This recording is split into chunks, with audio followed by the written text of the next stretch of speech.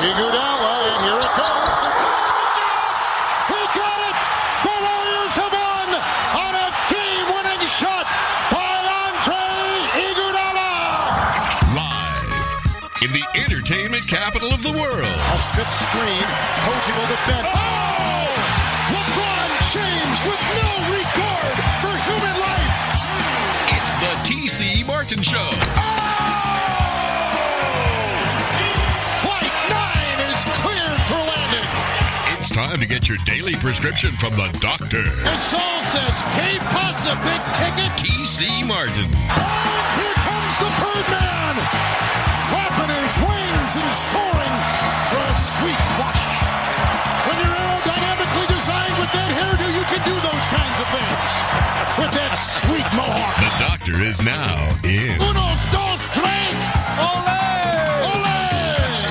Yeah, Uno dos Trace exactly. Trace 2,974 times. You know what we're talking about. The greatest shooter of all time. And I say one of the greatest players of all time. Maybe not the greatest, but definitely one of the greatest. And you know how I feel about Steph Curry, the all-time three-point king. In last night, he broke the record, 2,974 and counting. He needed 2 last night against the New York Knicks at Madison Square Garden. Steph Curry got it in the first quarter last night. And there you have it. The all-time three-point king, Steph Curry, gets the job done for the Warriors last night against the Knicks at the Garden. That's right. And so we'll relive that. We'll talk to the big 7-footer, Big Bill Cartwright today. We've also got plenty of NFL to talk about as well. TJ Rives will join us from Tampa Bay. Talk about those Buccaneers that are now 10-3. Buccaneers, Packers, Cardinals, all 10-3. Cowboys, 9-4 on the outside looking in, but still 4 games left to go. So we'll talk NFL. And, of course, the Raiders and the Cleveland Browns, they will gather in Cleveland on Saturday. Heidi Fang will join us. She's getting ready to make the trip to Cleveland. So we'll talk some Raiders. We'll talk NFL, all of that and a whole lot more on the program here today. But we start with the NBA. We start with Steph Curry getting the job done at the Garden last night. Yeah, I can't even remember. Curry went to fly. Oh, and there it is, right away. He has tied Ray Allen. 1 down, 1 to go. We'll go to the line. Here is the tying 3 in the all-time record. And Stephen Curry knows he's got 1 more to go to stand alone. Alec Burks guarding it from the start. Wiggins again. Here's Curry for the record. It's good! There it is! Stephen Curry! The all-time three-point king in the NBA! All right, Reggie Miller on the broadcast along with Brian Anderson on TNT last night. Of course, Reggie significant because Reggie had the record prior to Ray Allen. Ray Allen sitting courtside at Madison Square Garden last night. Of course, they stopped the game. Ceremony ensued. An embrace with Ray Allen and Steph Curry, and an embrace with Steve Kerr, and of course everyone else there at Madison Square Garden last night as Steph Curry becomes the all-time three-point king. And again, 29-74 and counting. He needed 2 last night. He ended up getting 5. Oh, and by the way, the Warriors won the game by 11 points over the New York Knicks last night. All right, so we got a lot to talk about with that. So let's bring in our good friend, the big 7-footer, Big Bill Cartwright, who knows a thing or two about Steph Curry, knows a thing or two about the Garden as well, too. The former first-round pick of the Knickerbockers back in the day. What's up, 7-footer? Man, I'm having a great day. As a matter of fact, I am out here in Chicago right now, hanging out. Went over to Froggy's today. Had some great soup, which I know hurt you. Wait, I knew you were at Froggy's. I knew you were having the soup. I didn't get any pictures. Well, first of all, I didn't get the invite, but I understand you're in Chicago. I understand that. But where are the pictures? You know how much I love the Froggy's French onion soup. Yeah, we were too. I only get out of here once a month, so there's a lot of yip yapping going on, and Guys have got a lot of stories. We got sports guys there, so we're talking everything: football, basketball. We're talking soccer. We got a lot of international guys, so we got a lot of stuff going. So you're saying, sorry, TC, I'm too busy to take pictures of my French onion soup. I've got no problem taking the 10 minutes and downing it, but I just don't have time to take a picture. That's what you're telling me? Because you're going to talk soccer, you're going to talk Bulls with some ham and eggers there, over there in, whatever, on Green Bay Avenue there in whatever, Longwood, Inwood, wherever you're at there. Highwood. There it is. Highwood. Gotta love Highwood. Is there snow on the ground in Highwood? Is there snow on the ground? No, it's very weird weather here in Chicago. It's in the 60s, and it's overcast, so it's really weird in what's going on. As a matter of fact, I saw people actually on the golf course today. If you can believe it, it's winter, and people in Chicago are still trying to golf. So this is a bizarre time right now. Just hearing the music here. Oh, it's Froggies. You know how I feel about Froggies.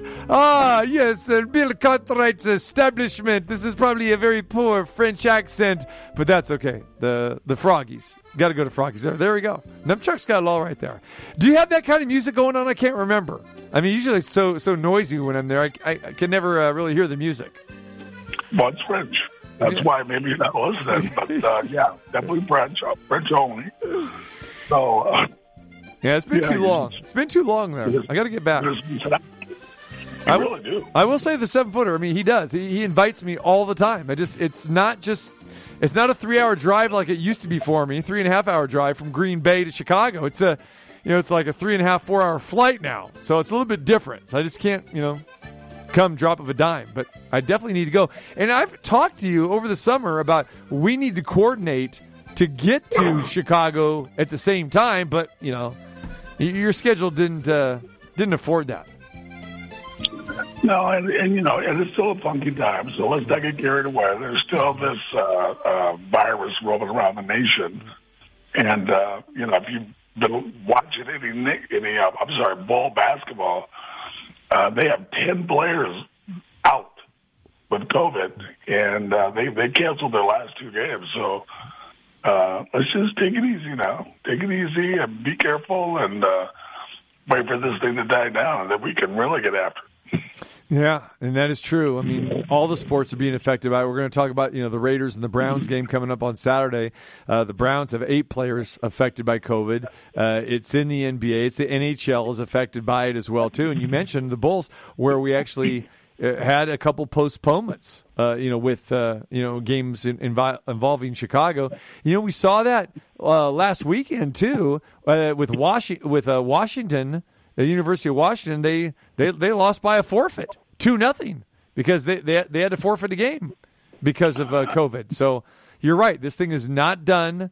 It's fluid. And you're right in the middle of it right there. I mean, 2 games canceled, and I didn't think we were supposed to have any postponements due to COVID. And we were supposed to play through this. And I know some teams like Brooklyn last night, the Nets, they had to go overtime. They only had 8 guys suit up last night, and that is the NBA minimum. 8 players must be suited up, or else you have a postponement. That was the situation with the Bulls. Yeah, Bulls only had 7 guys. So it's, like I said, it's still a funky time. And, even though you're still walking around and you'll be able to take your mask off at some restaurants and stores, and there's still something going on. And, I got my 2 shots, and, my wife and I, and a booster, and a flu shot. So we're pretty much up to steam and healthy right now. So we just want to stay that way and feel a little bit guarded. And so we're going to have to hang around at our house. And right now I'm at my daughter's house in Chicago, so it's great. But you can't be around a lot of people. Not yet. Hey, did Jerry Reinsdorf know that you were in town? I mean, if they only had 7, why didn't he grab you? I mean, you probably could have gone 15, 20 minutes at least. You could have spelled some people, right? You can suit up. I could have played one end of the court, and that's all they need now. Anyway, they don't need a post guy. So I mean, they could sign you to a 10-day contract, and the 10-day contract that they would sign you to today. I mean, that'd probably just rival your salary when you retired, my friend. Think about that. Probably wouldn't. Probably be more. Yeah, right now. That's what I'm saying. Yeah. And if I twisted my ankle, I could be out for a month. There it is. Here's Ray Clay, ladies and gentlemen. And now, making his return to the Madhouse on Madison, even though it's across the street, there he is at 7'1" from the University of San Francisco, out of a wheelchair, limping onto the court with a bowl of soup in his hand, with the double knee brace, Bill Cartwright. The man in the middle from San Francisco, 7'1", Bill Cartwright. See, it sounded pretty close. He does it so much better than you, TC. Oh, stop it. Stop it. Yeah. Anyway, there it is, man. There's your introduction as he hobbles on the floor. So, yeah. How many trips down the court can you make it before you'd have to put up your hand and say, hey, sub out? Well, dude, look, you basically train all year to play in a basketball game. So considering I haven't trained in years to play in a basketball game, I can give you a couple trips. That's about it, right? A couple trips. Yeah. But that's okay. You would dominate the cigar lounge afterwards.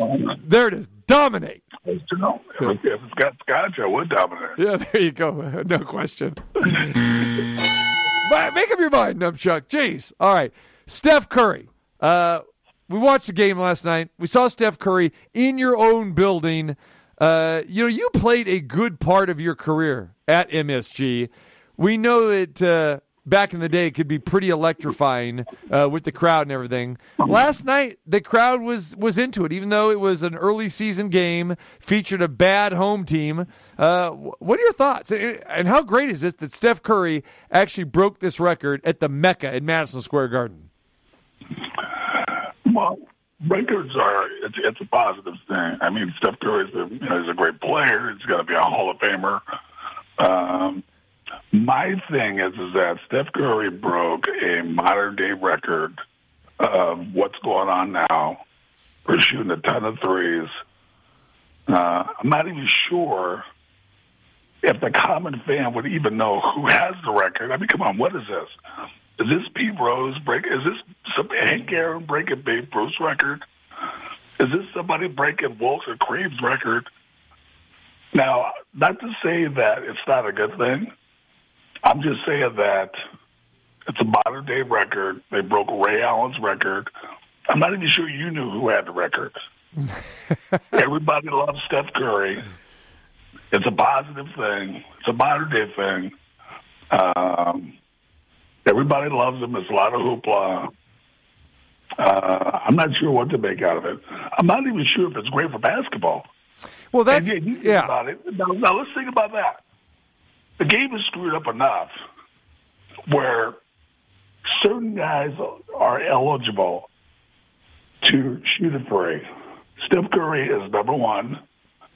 And there's some guys who are three-point shooters. To me, this screws up the game. Now you got guys who don't deserve to shoot it. Now here they come. Oh, I want to be like Steph Curry. You're not Steph Curry. You're not Tiger Woods. You're not great like those guys are. You're not eligible. So, to me, this makes what we talk about all the time worse. Now you're going to encourage guys who have no business shooting threes, because it's like a good thing. To me, it's not a great thing. It's breaking the record's great. Steph Curry deserves it because he's a special guy. But for basketball, I think it's pretty sucky. And that is a pretty good point as well. And when you look at, we've talked about this before about, everybody thinks they're a three-point shooter. And just look at the first quarter last night before Steph Curry, broke that. I mean, you got Allen Wiggins putting up threes. You've got your boy Derrick Rose putting up threes. I like Derrick Rose. You're right. He's not a three-point shooter. He's a very, very good player. Right. But there was. I've never seen him drive, but and that's my point. It's like the norm now. And look, let's blame Golden State for the fact that people are playing this style of basketball that they have no business playing. They're not the Warriors, and to me, until they finally figure out that each individual team needs their own offense that's special to their players, we're going to see this bad basketball continue to happen. It doesn't make any sense. As you know, I'm going to continue to watch because I'm a sports guy. But all jacking up all these threes doesn't make one bit of sense to me at all. So, I do want to go over that. I want to go over the evolution of the three-point shot and the progression that we've seen over the years. But, going back to what you said when we started off talking about Steph Curry being the greatest three-point shooter and holding this record, I think it does have to mean something because, Bill, these other guys that he broke, and you mentioned that the record was held by Ray Allen. Okay, let's go back. Let's go back in history here. So the previous record holders and guys that guys that you played with and against, we go back to remember the 3-point shot wasn't even instituted until 79-80. I believe that was your rookie year. So 1991, Michael Adams. All right, remember Michael Adams, 626. Yeah. Okay, that was the number of 3-pointers that he made to set the record. 1993, 2 years later, Dale Ellis broke that.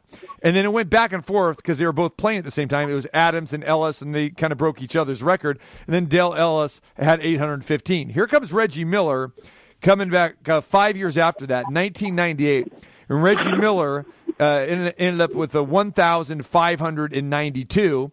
Here comes Ray Allen in 2011 at 2,562, and here we are with Steph Curry now 2,974 and counting.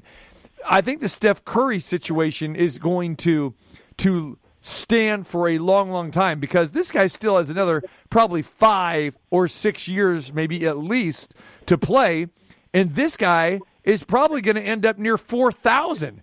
I don't think anybody is going to touch it. I don't think anybody is going to come close to breaking this, and then it will be standalone like the home run record in Major League Baseball and other things of that nature. But I think, you're right. I mean, back in the day, no one ever made a big deal. I don't ever really recall anyone, celebrating, Michael Adams or Dale Ellis or even Reggie Miller, or even Ray Allen for that matter, because, it's, the evolution of the game. There's more and more threes happening.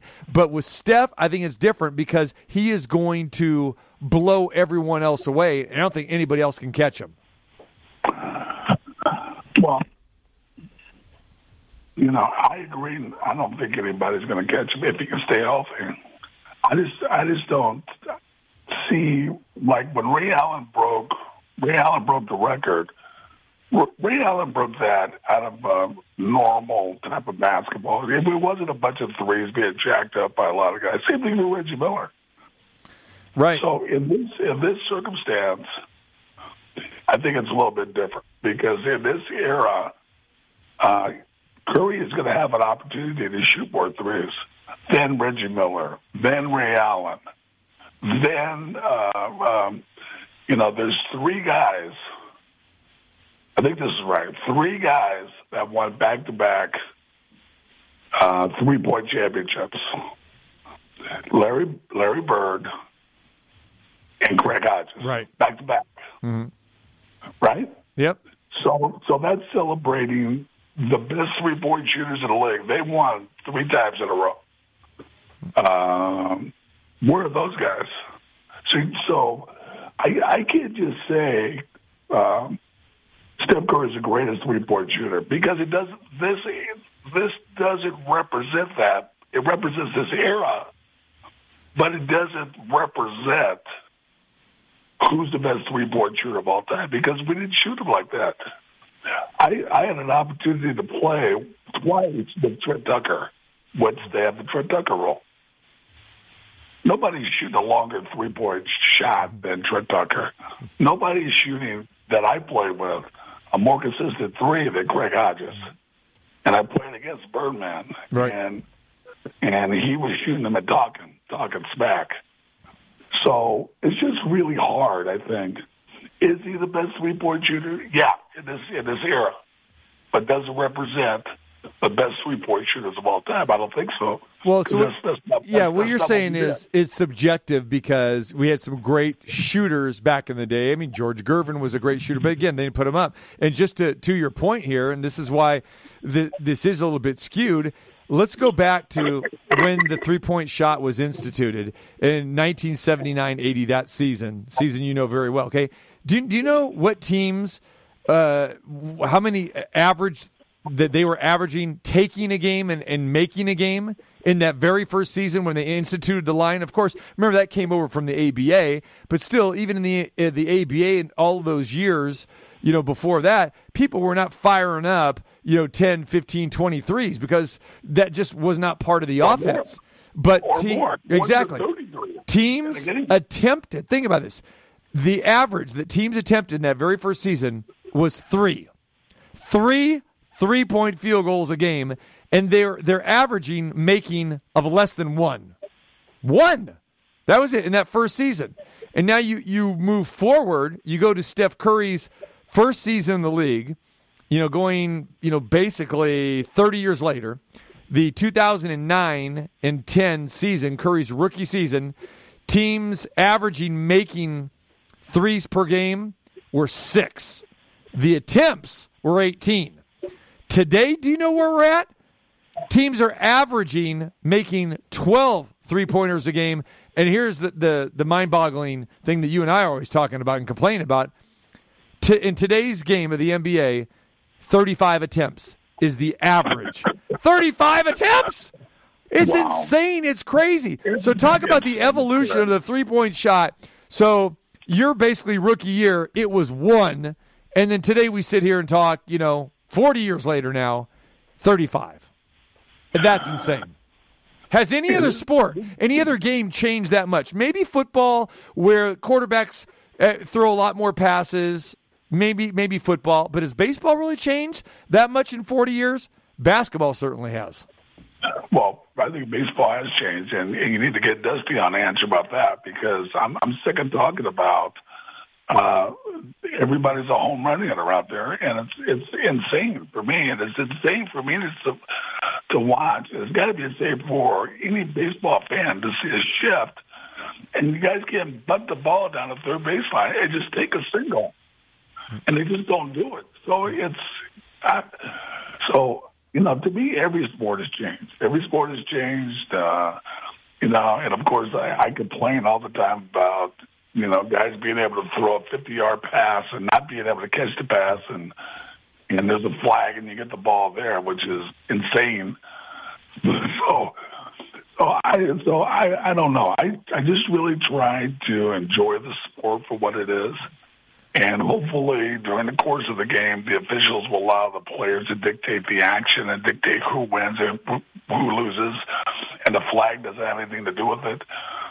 But this insanity that goes on with all these crazy three-point shots, these crazy, to me, irresponsible shots, where the commentators will go, "Oh, that's a heat check." It's not a heat check. It's a bad shot. Mm-hmm. And any challenge three, in case you don't know, any challenge three, unless it goes in, is a bad shot. And I'll tell you why it's a bad shot. It's a bad shot because you can get a better one. Oh, I'm sorry. It's a bad shot because you could always get that shot. So, and also, it's like guys are weak. Guys score better from 25 feet and easier than they do from 5 feet. And that should be the mind-boggling thing. And that's sad. That's sad. So get 5 feet from the basket and score. I know we've talked about this before, but how many three-point shots did you attempt in your entire career? The big 7-footer, ladies and gentlemen. Big Bill Cartwright. How many three-point shots did you attempt? Well, the reality is I did attempt 3. You attempted 3? Is that the number 3? You know that off the top of your head? You know it. It's not like, well, about 13 or about 30. No, about 3. It's 3. You attempted 3. 0 for 3. Well, is that right? Well, yeah, and there's a reason for that, because I did play with Trent Tucker. Yep. I did play with Craig Hodges. I did play with Bobby Hansen. I played with Steve Kerr. I played with John Paxson. Some of the best. So that was not my job, is to stand out there and shoot the 3. So, somebody's got to be down low and play down there. We know they don't play down there now, which is confusing. And one day we're going to have a discussion about why is every freaking guard in the NBA and in college basketball a guard.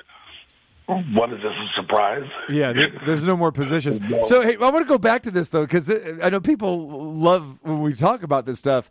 So when you attempted those threes, what was the mindset? I mean, was it shot clock violation, right? It was a shot clock violation. So it wasn't like up by 20 or, hey, what the heck, right? Oh, and the crowd going, oh, yeah, do it. That wasn't it. It was just shot clock violation, right? Like you had to. Shot clock, of course. You had to do it. And we were at a era, and there is some time where you can have some fun during the course of the game. But to me, for one thing, I'm not going to be in the game if we're up 25. And another thing is that let's say that does happen, maybe there's some guys who on the floor who don't have an opportunity to score. I'd rather make something happen for them to help them celebrate a little bit. So there's no justifiable reason for me to be doing that. So here's the real question. What the heck are you doing 23 feet away as the shot clock is expiring? Why are you on the outside anyway? You should be in the low block anyway. Should be somewhere in the paint. What are you doing out there by the line hanging around? It can happen to where there's a loose ball. You get it, or maybe you're setting the wings ball. Right. You roll it to a basket, and the ball gets batted around. You catch it, and you got to fire it. So did you draw any iron at all? Did you come close anyway? Did you think that you had a prayer? Or did you say, hey, I got no shot? I always have a chance.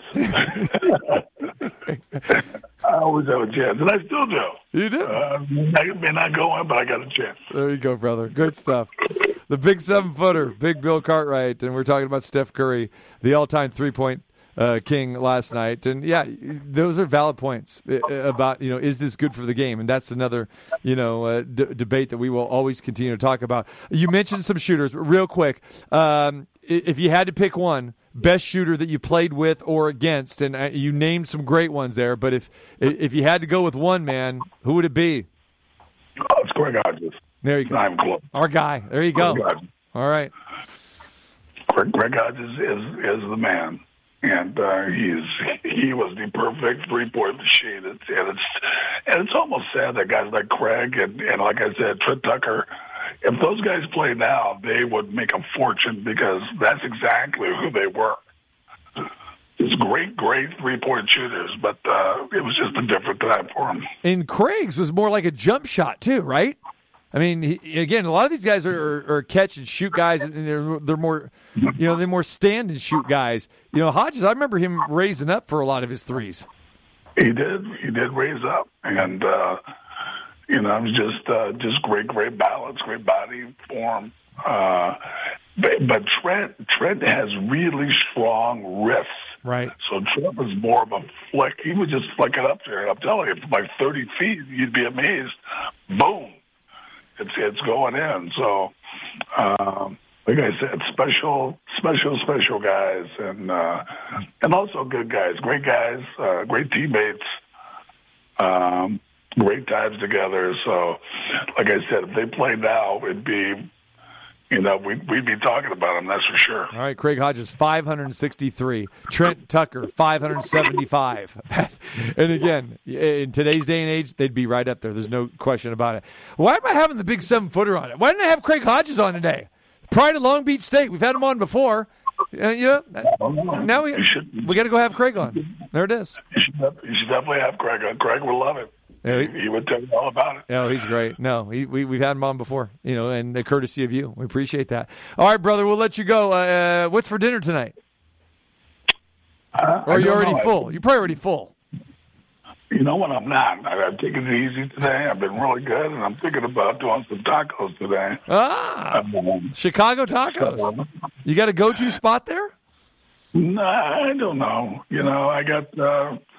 I got my daughter here and my wife's here, so I'll probably get outvoted. But I'm thinking tacos. I'll let you know how it ends up. There you go, brother. All right, be good, man. We'll talk to you soon.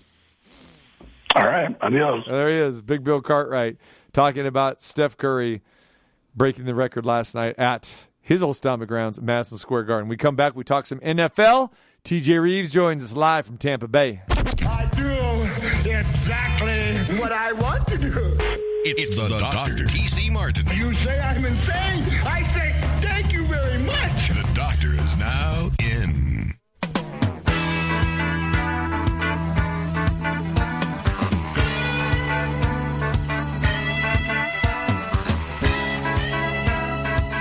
All right, very special day here in Las Vegas today because the news came out and it is official. That's right, that Super Bowl 58 awarded to the great city of Las Vegas, Nevada, hosted by the Raiders at Allegiant Stadium. The date, February 11th, 2024, Super Bowl 58. So we knew it was coming. There had been talk about it, that the announcement was going to be coming officially in the next couple days, and today it happened officially. So congratulations to our good friend Mark Davis and the Raiders in the city of Las Vegas.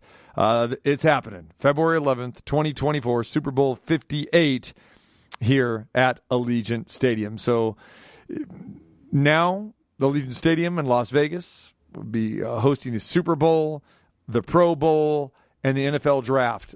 Not bad for a city that has never had an NFL professional franchise until last year. So kudos to getting it done, and looking forward to that. No better place. And believe me, that'll be the first of many. All right, let's bring in our good friend who knows something about hosting Super Bowls. That's right. I mean, knows about hosting Super Bowl parties at his house, but also there in Tampa because they've done it right for several times. The one and only TJ Rives, the Bucs sideline reporter. What's going on, my man? Always good to be with the doctor in the desert. And yes, you can't talk Super Bowl right now without talking about the defending Super Bowl champs who won it in their own building last year at Raymond James Stadium. And first time ever. Cosell, I remember because I was there. You were there. I was there. Absolutely. For that one, Speaking of which, here's a little trivia for you there, TJ. 2 years ago today, what's the significance of 2 years ago today in regard to the Raiders making this announcement today about Super Bowl 58 being here in Vegas? 2 years ago today, relevant to the Super Bowl. Relevant to the Raiders. Relevant to the Raiders. Yes. Don't know. Was that the official announcement, hey, we're playing in Las Vegas next year? Not a bad guess. 2 years ago today? Not a bad guess. 2 years ago today, the final game at the Oakland Alameda County Coliseum. 2 years ago today, and then they held the press conference today in Las Vegas. Kind of ironic, don't you think? That is interesting, as they ripped away the Raiders from the Oakland fans for the second time. This time to move them apparently once and for all to Las Vegas. So it's interesting how they're giving all this out, because the reason why that Super Bowl was in Tampa Bay for this past February was that SoFi Stadium, that $5 billion empire that Stan Kroenke, the Rams, and the NFL built, it wasn't ready 3 years ago when they went to do the test back in 2017, 2018, whatever. I think 2018 would have been the test. They were going to have to test it to be ready. They were not, or actually, yes, correct. They were going to test it in 2019, around that same time a couple of years ago. It wasn't ready. And so they were so far behind on the construction that they went back in the process and said, okay, the number 2 runner-up was Tampa, so the Super Bowl is going to be in Tampa, and all of that was set into motion before one Tom Brady had ever signed with the Buccaneers. Right. How about that? Because L.A. couldn't host the game. So now L.A. is going to host the game this year, and it will be fascinating if Vegas stays on some kind of a permanent rotation. I saw where they're going to put it in New Orleans, but they've got to delay it because of the Mardi Gras timeline and the dates. They've got to delay it till 2025, right. I think I saw. And that's exactly why this Super Bowl 58 landed here, because it was, by all rights, it was New Orleans. It was theirs, and they came back and said, hey, since the NFL extended the season to 17 games, well, wait a minute now, that's Mardi Gras time, and we're not going to be able to do that. So therefore, we need to find another venue. Boom. Here we go, Allegiant Stadium, and then that's what they did. They basically kind of flip-flopped, because I think a lot of people believed that it was going to be 2025 for Las Vegas, but that's what happened. Yeah, it was New Orleans to have, and they did have it, and they said, you know what, Las Vegas, you go have it. We'll be enjoying our Mardi Gras on February 11th, 2024. And the rotation will be between probably about 6 cities, 7 cities, L.A., Las Vegas, probably Phoenix, because Phoenix has hosted it several times. Right. At theirs. Houston, I don't know if they're going to stay in the rotation, but they obviously are south enough and have a domed, retractable dome. The Superdome makes another, and then Miami and Tampa are the other two that are in the south. So it'll be interesting over the next few years if they keep that as kind of the rotation of here's where the game is going to be played. Because one thing in particular they've paid attention to is the warmer weather and that stuff for the fans. For everybody that's involved is what they idealistically want. They've had enough miserable times paying off all of these cities that did build their stadium, whether it was in Minnesota, whether it was in Indianapolis. They played the one in New York and got a real weather break on that one with no roof on the stadium, that there was no snow for the one with the Seahawks beat the Giants. So they've repaid all of the new stadiums with, hey, if you build the stadium, we'll give you the Super Bowl. So good on Vegas. I guess the party's at Uncle TC's house. There it is. Can we go ahead and start making reservations for that coming? I think so. Yeah, let's make reservations, 2+ years down the road. There you go. Bring it on, man. You map this stuff out in advance, though. I know you. You're already plotting, planning, moving, shaking, trying to get the parties, the A-list celebs, the food all lined up. It's never too soon for you. I know you too well. There it is, TJ. We're making the plans right now. We know it's 787 days, 18,897 hours, 1,133,841 minutes and counting. And I won't get into the seconds because my math is too confusing there. Okay. There you go. It's happening. Do you have the official countdown clock going on right now for the Las Vegas Super Bowl? I think that sounds like the official clock to me. It is. But here's the problem, though. I don't think that you're going to be attending, because we don't think the Bucs are probably going to be in this game, because Tom Brady will be retired by then.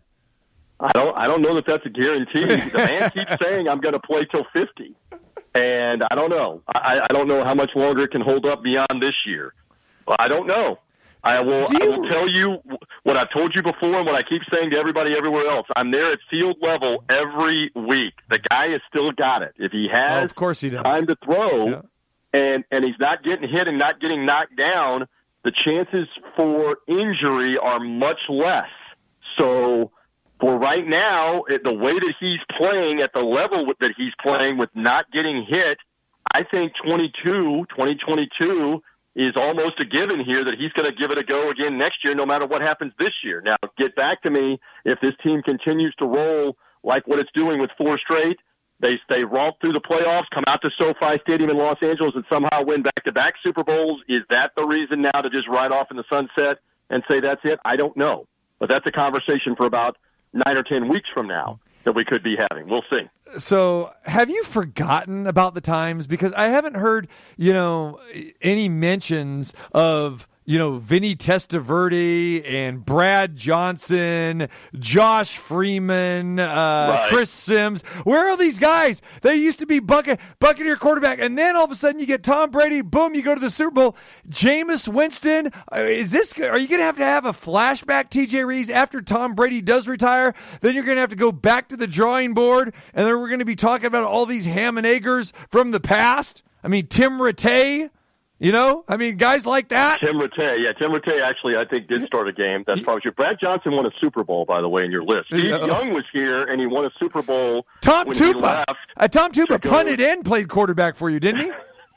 He was on the Super Bowl team. He was on the 02 Super Bowl team. Steve DeBerg. Let's don't forget Steve DeBerg. Yeah, I remember him Doug from his Williams. days with the Niners. Oh, well, Doug Williams, You of have course. left out Doug Williams. No, You've left out the throwing Samoan Jack Thompson. Washington State. No, I didn't leave them out because I'm pointing out Ham and Eggers that didn't get the job done. I'm not going to the glorious. The throwing Samoan. I'm talking about Jack Thompson. I understand. But as a former Buccaneer teammate told me, that's the only quarterback I've ever played with a 38-inch waistline. So yeah. Randy Hedberg. Yeah, remember that? Eric Zaire. Eric Zaire from Georgia. Now I have a trivia question for the doctor. Uh-oh, here we go. What famous individual was the first ever quarterback of the 1976 Buccaneers? What famous Florida football-connected individual was the first ever quarterback for the Tampa Bay Buccaneers in game number 1, September 1976? Does the doctor have a guess while you're hitting me with trivia Well, I questions mean, on when you Wednesday? say Florida and you go iconic, I got to think Steve Spurrier right off the top. Stephen Orr Spurrier would be correct. He took the first snap at quarterback for the winless Tampa Bay Buccaneers in 1976. He shared time with a couple of other guys, including Randy Hedberg and Parnell Dickinson. Parnell Pater Dickinson, who's still around the Tampa Bay area. Look at that. So, that's some stealth knowledge. You're not going to get that anywhere, my friend, all right? There you go. Good. Yeah. And don't forget, John McKay, your boy, our guy from SC, he didn't want DeBerg to throw the ball more than 10 times a game. He wanted to go student body right, left and right. Ricky Bell, let's go. Give it to 42, Ricky Bell. Still looking sweet with that jersey and that old white helmet with the knife coming through the teeth there. You got to love the Bucko Bruce. The Bucko Bruce. There's a lot of talk here that next year is the first year that Bucko Bruce can come back because the NFL helmet studies and all the scientific stuff that they've been doing where you have to have the same helmet for 10 straight years, all of that is coming to an end for the study. So that means teams can go to an alternate helmet, and that's where the Bucs will go to the white with the Bucko Bruce and go to the orange and white. So there's a lot of people here that are excited for that because we haven't had that in a decade here to be able to do the throwback. But anyway, back to your original premise. Why at this moment, as we sit here on December the 15th, 2022, with the Buccaneers having won 4 straight, 2021, 10-3, don't get ahead of yourself. Great, why do I care about what next year looks like right now? Can I not live in the moment and enjoy this year? I'm not supposed to enjoy this year? But since we're going to go Futurama here, we got more breaking news. As you well know, TJ Rives, the Tampa Bay Buccaneers are traveling to my homeland. That's right, they're going to Germany. Bundesliga, Schweinsteiger, Bayern Munich. Here we go. TJ Rives, let's get on the airplane, baby. We're going to Mönchengladbach, Dortmund, Dusseldorf, Stuttgart, Hamburg. Let's do the tour. Yeah. It is interesting what the NFL announced today, and I can tell you that Mrs. Rives and the Twins have already seen it because it's on the local news, and they want to know if it's a given that the game would be in October during Oktoberfest. Yeah, So Mrs. Rives and the Twins are already, trying to plot and plan if it's in Oktoberfest for next year, a Buccaneer game in Germany. Can they finagle away? I might have to start asking for loans now, including from T.C. Martin and anybody else that might have a loan to be able to make all of that happen. Crack their college fund again, just like when I came out to Las Vegas this past summer and dipped into the Twins college fund. Right. So, yes, Germany is fascinating for a couple of reasons because they have had American football, as it's known, in Berlin and in Frankfurt previously in front of a bunch of fans. Back in the 90s, in particular, in the early 2000s. So it's just interesting because they divvied it up to a bunch of different locales all over the globe, South America, the Far East, international Europe, and all of this with different teams. So I guess the idea would be that the Buccaneers might play a game there in 2022 or beyond. It says sometime in the next 8 years, so who knows? Okay. Who knows on when exactly that would be. All right. Before we do C'est la vie in this segment here, Arrivederci or Bon Voyage or whatever they say in German there. You're mixing all of your languages in goodbye. I like that. This is what I do. Sayonara. Buongiorno. Yeah. There's another sayonara. Tampa Bay and Buffalo. We got to touch. You were there. I mean, the 33-27 overtime game, crazy game of two halves. In the newsroom, I'm there every week. Thank you. Continue. Yeah, game. What happened there? I thought you guys were going to choke this thing away at the end. And not only, with the Three Dog Thursday, I was going back and forth. Do I take that dreaded Washington football team or do I take Buffalo? And I was so close to going Buffalo, and I'm saying I should have went with the Bills. And all of a sudden, here comes a touchdown overtime. I go, I guess it didn't matter. And it wouldn't have mattered anyway. It wouldn't have mattered. Well, 3.5. But bottom line is, the Bills came storming back. I thought you guys were going to choke this one away, but you're 10-3. They were going to, and doing it are two different things. I mean, the Bucks have shown two things. Number one, high-powered offense, the ability to get to big leads, and then they have shown on more than one occasion now this season that they can give up touchdowns in the fourth quarter and make the game interesting again. But it's a bottom-line business, and the bottom line is they outplayed the Bills when they had to outplay the Bills. And I will say to you, to the TC Martin audience in Vegas, that's as loud as Raymond James Stadium has been probably in the last 5 years and maybe even in the last 10 years. That moment when Perriman caught the ball and took off racing to the end zone, it was so loud that I could not hear our broadcast in my ears with Gene Deckerhoff screaming, Perriman, Perriman, Perriman, as he ran down the sideline and raced into the end zone. And if this team goes on to run the table here and get the number one seed in the NFC and get ready to do damage in the playoffs, you may look back at that whole sequence, that whole moment, and the overtime win. Rashad Perriman, who was not wanted by the New York Jets, who was not wanted this year by the Detroit Lions and released, and the Buccaneers said, thank you very much, we need receiver depth, and there he was in overtime. Boom. In a key moment to win a game over Buffalo. Yeah, fantastic. And we don't know what's happening with this Buffalo team now, because every time they play somebody of substance, they seem to go down. And again, they found themselves behind early in this game. Kudos to the Buccaneers. What is the most impressive thing about this Buccaneers team, in your opinion, right now? The pass game and the fact that almost nobody can stop it, especially if he gets time to throw the ball. I mean, game after game after game, he has continued to riddle defenses. About the only one that you would look at right now would probably be the Rams game in September, because they did a consistent job of slowing him down. He got a late garbage touchdown for the only touchdown he threw that day. I believe that's the case, just off the top of my head. You could point to that Washington football team loss, but even though he had some problems in the first half of that game, he ended up throwing for 300-plus yards and 2 touchdowns. It's the defense at the end that couldn't stop the WFT. So Brady has been lethal with all of these different weapons. That's the most impressive thing. Whoever's playing this team, it's almost a given. They're going to put 21, 24, 28 points on the board with this pass offense and the way that they can pass protect. Good luck. Good luck trying to stop them. It'll be fascinating with the Saints, who have seemingly had the Bucs number in the regular season, especially over the last 2 or 3 years. They had Brady's number in both matchups last year in the regular season, had his number again in the Superdome with a couple of takeaways in the second half of the game in the Superdome earlier this year. So now that's the Sunday night game. But, I mean, if Brady puts a 300-yard, 2 or 3 passing touchdown day on the Saints, look out if it's another victory, because this team is primed to be playing at home in January with him at the controls, which is always what they did in New England, and that's exactly what the Buccaneers would want if they were ordering it up here coming up. Yeah, and again, Sunday night, I'm going to be on the Bucs. As you know, I was on the Saints earlier this year and those 2 times last year as well, too. But I think this is a great get-back spot for the Bucs. So they're not going to be looking past this, because they clinched the NFC South title with a victory Sunday night. Large line. Yeah. Large, 11, 10 or 11? Yeah. Is it 11? It's up there. It's big. It's big. Believe me, that the Buccaneers are going to be on every teaser bet from everyone here in Vegas. It's true. It's true. When you get a team like that. For the audience, and this is good for the Three Dog Thursday podcast that you've already plugged, the Buccaneers have been at least a 9-point favorite 4 other times this year, with Atlanta, Chicago, Miami, and the Giants recently on Monday Night Football.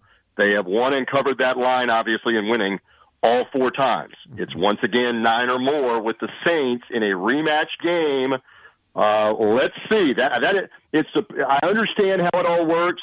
We talk about it. You educate me. Many others educate me. You want people betting on both sides, et cetera. I get it. I just thought that was a little large. I thought it would be like 7, 6, 7, something like that. But it's 10 or 11.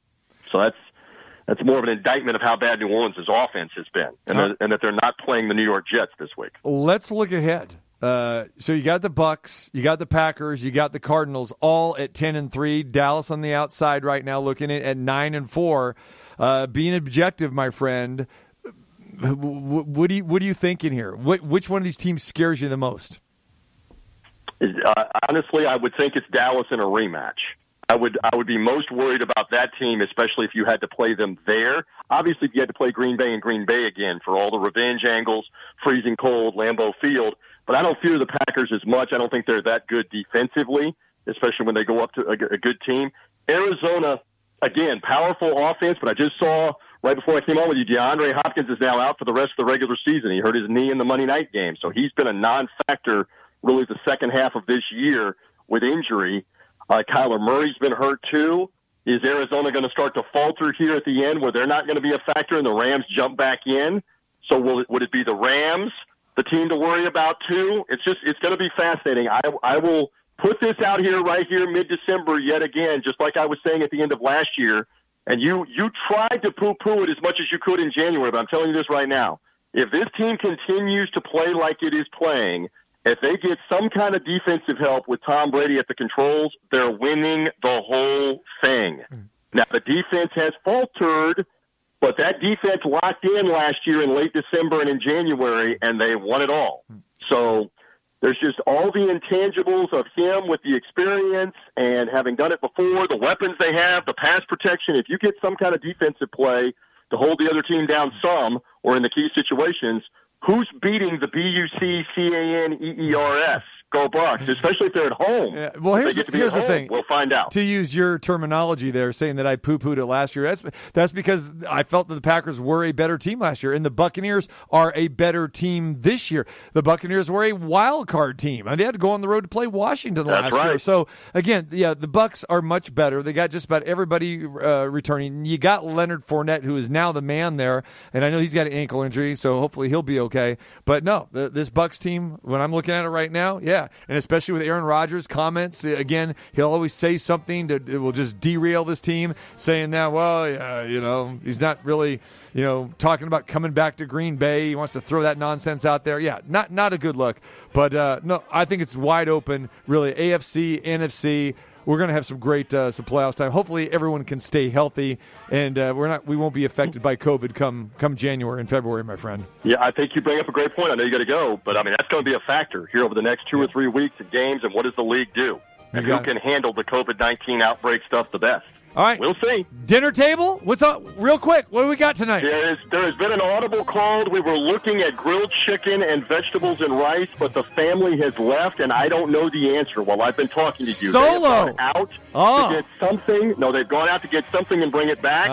So I will have to update you at a later time frame here on what we're doing. I don't even know. I'm talking to you. I got a feeling I'll be getting a picture within the hour. All right, brother. Be good. Enjoy the call. Sunday Night Football. We'll be watching on TV, man, and I'll try to be finding you, over on the sideline. Please keep me in mind for that matchup. Always good to be with the doctor in Vegas. Everybody check out the 3 Dog Thursday podcast for the Underdogs. It's out where you get podcasts, brother. There it is. TJ Rives, 3 Dog Thursday podcast, Big Fight Weekend. He's got it all happening there. We come back. Heidi Fang joins us live from Raider headquarters. We talk Raiders, Browns, and a whole lot more coming up next.